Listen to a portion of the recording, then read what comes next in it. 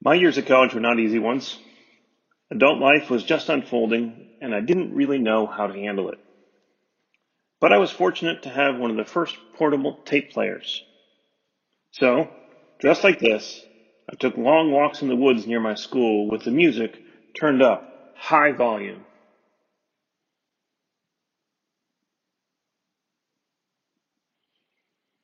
I was questioning who I was. What is my calling? Struggling to have the confidence that I could do what I dreamed of doing.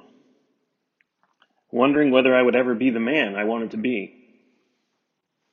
I don't think I'm unique in this struggle. It's pretty common for 20-somethings to be struggling with direction, calling, and purpose. Lots of pressure, lots of thoughts. But walks in the woods and the music kept me returning to my choice to keep asking Jesus to address these questions. The past few months have brought all this back to me as I again ask these questions while wrestling with a career decision. What's my call? Where am I to go? Do I have the skills to do the work? Will I be able to serve God there or there? At the center again is trying to see Jesus, but it's still very fuzzy as I move forward, even as I took a new job offer last Thursday. 34 years hasn't changed much of the self-doubt, and I feel pretty much more in touch with my fears, especially I now know what I'm specifically afraid of, rather than just being generally afraid. But 34 years has also provided a track record. There's always something more that I can expect and how the story will unfold. I see Jesus at work in those moments, and I look forward to seeing that at work in my new role. I share these thoughts because our life quest is to be living in the kingdom of God. If you've been around WCF for a while, you may have noticed that we talk about connecting the future reality of the kingdom with the present reality of the kingdom, all the while acknowledging that it's hard to live in this space. In today's passage, we have an encounter with a man who similarly appears to be trying to make sense of the presence of the kingdom. This encounter between Nicodemus and Jesus is the first of several personal encounters in John's Gospel. John uses these dialogues in an engaging but complex ways to tell us that the kingdom is both here and still yet coming. A few more things to keep in mind about John's telling of the gospel story. John loves literary twists and turns. The story is told very plainly at one level, but infused with metaphor and symbolism. The telling follows a clear structure of a vignette followed by a discussion or an explanation. We see that again today in chapter 3. There's plenty of double entendre here in the words. Either Greek or Hebrew have multiple meanings. Often Jesus clearly means one thing, but his hearers mistake him for saying something entirely different. There's a shroud of darkness that prevents those not in the kingdom from getting the meaning. John's gospel seems to summarize the kingdom of God in 3 English words: light, life, and love. We see these all 3 present in John 3 as well. So, Nicodemus comes. In the prior chapter, Jesus has just cleared the temple, and John makes this statement.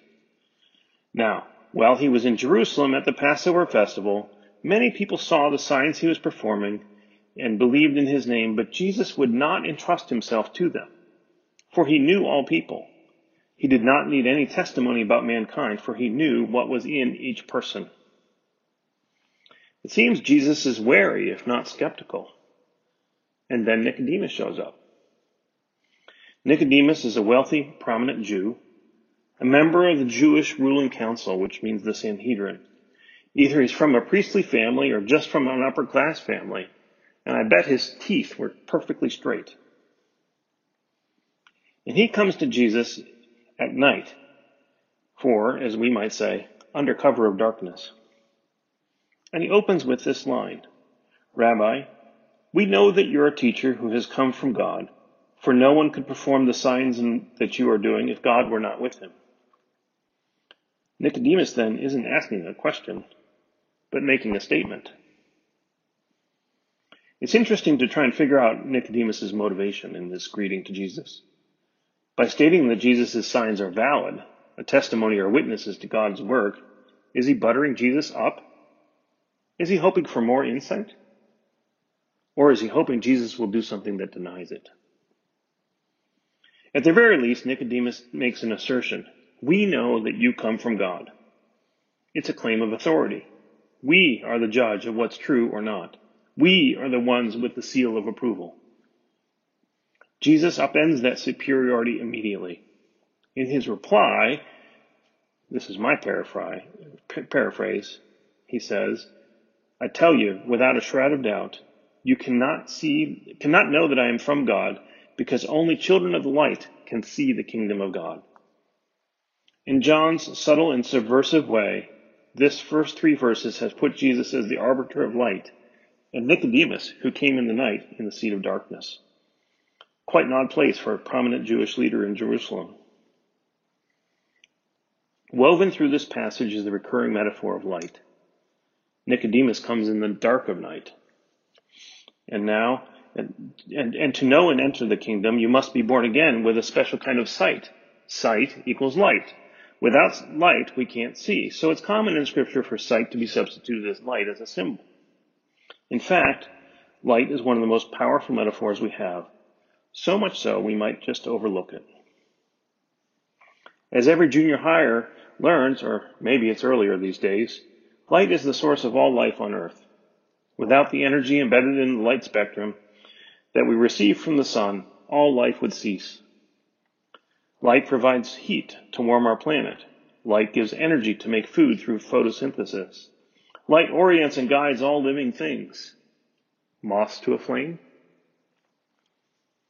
We know this instinctively too. Shut away in darkness feels like death. We feel alive when the sun is in our faces. Our language is full of things like, we see the light when an idea becomes alive in our eyes, in our minds.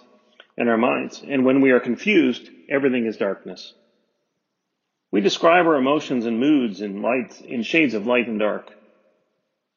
This time of year, in January, many of us have an unshakable darkness as our mood is affected by the lack of light. Without understanding the mechanics of it, the writers of Scripture instinctively knew there was a strong connection between light and all creative life. It's no accident that the first action that God takes after forming the heavens and earth is to bring light into the darkness. Light is organizing, light is living energy, and light is what happens when God acts. When Scripture is taken as a whole, it's unmistakable that light and righteousness are closely linked. Light has with it the connotation of pure goodness. Conversely, darkness has the connotation of evil, mystery, and death. There isn't time in a Sunday morning sermon to unpack all the scriptures that are tied to this metaphor. And in just a few weeks, we'll return to it in John chapter 9. But let me add just a couple of more. The coming of light has also embedded in it the meaning of the coming of the kingdom of God, which is described as a new day, the day of the Lord. Popular literature and movies in our day even use this image. J.R.R. Tolkien's story rises to a climax when Gandalf the Grey becomes Gandalf the White. In the first century, when Jesus lived, there were also popular stories told of the end of the world. In these stories, the sons of light would do battle with the sons of darkness. It's actually one of the Dead Sea Scrolls.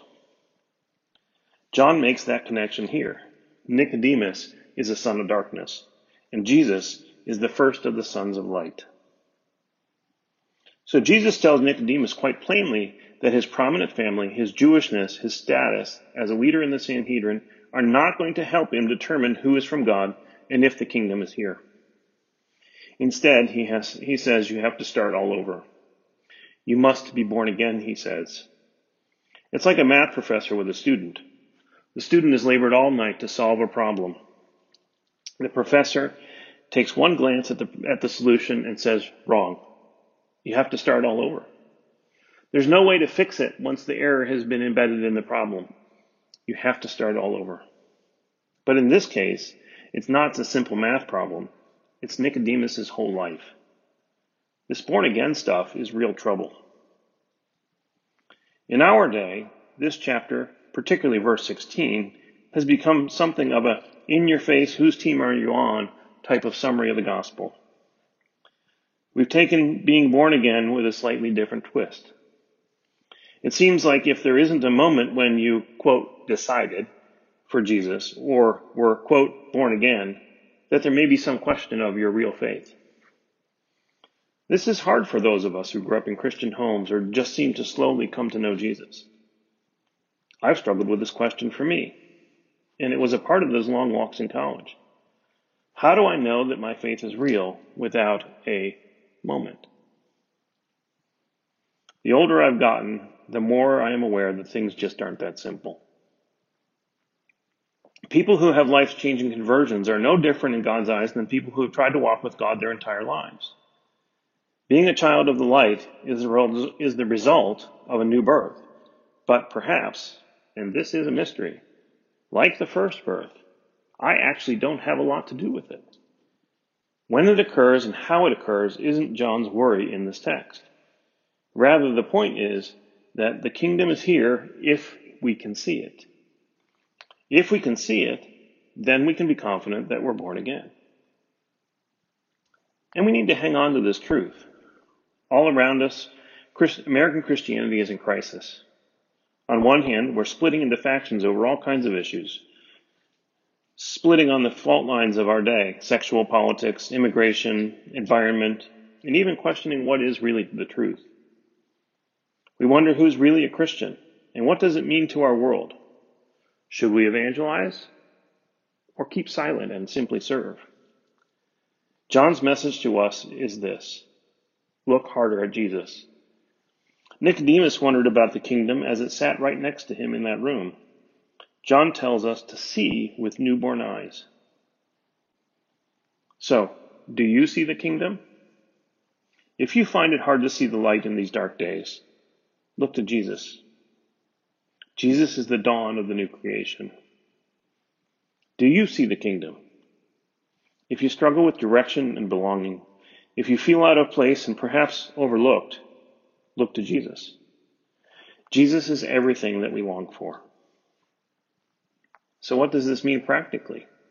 It means being right here with Jesus' body. It means spending time reading the stories from Matthew, Mark, Luke, and John as they paint a picture of Jesus. It means praying regularly with one or two other people and asking Jesus to make the kingdom known wherever you are. It means taking instruction from Scripture and being open to being led. To be a child of the light means simply submitting to being a child again, a child under Jesus' care. Back in the woods, I've learned two very important theological things walking with Bono and the boys. First, I learned that the kingdom is about learning to love, and that love always is wrapped up not with conquering, but with sacrifice. This album, The Unforgettable Fire, that I played earlier, points to Martin Luther King Jr. as a modern-day example of a follower of Jesus. I soaked that in. But also makes clear that the path of following Jesus is not risk-free. At the end of this chapter, John explains that the basis for Jesus' authority is his sacrifice on the cross. There isn't enough time to unpack that part. But to be a child means submission. To be an adult in the kingdom also means that when confronted with a choice, surrender may be demanded as well as servanthood. So, be like Jesus. That is our call.